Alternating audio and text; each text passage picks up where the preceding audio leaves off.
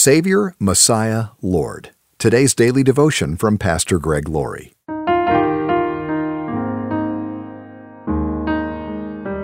Our scripture reading today is from Luke chapter 2, verse 11. The Savior, yes, the Messiah, the Lord, has been born today in Bethlehem, the city of David.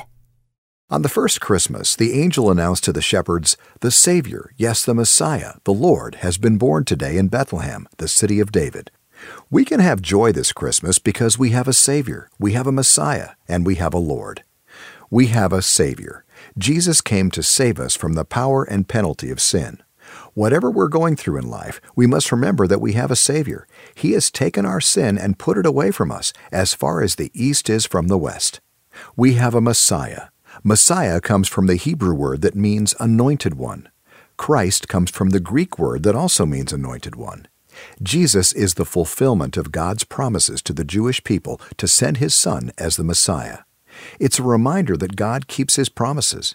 We have a Savior who's forgiven our sins, and we have a Messiah who keeps His promises.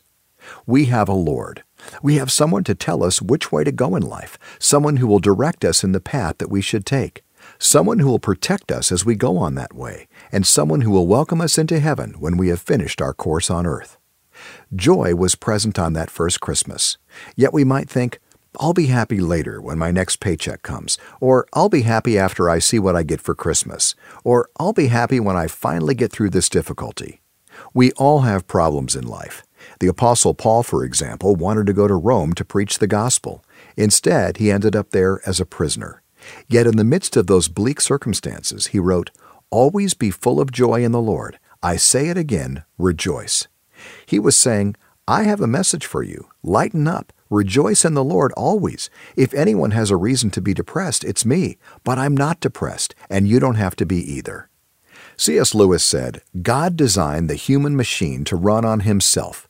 He Himself is the fuel our spirits were designed to burn, or the food our spirits were designed to feed on.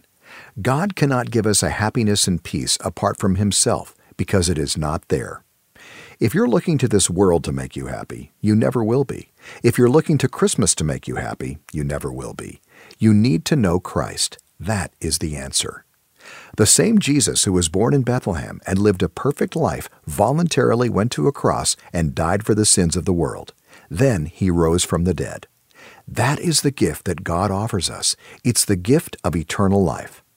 We have a Savior, we have a Messiah, and we have a Lord. That's all we need to have a joyful Christmas.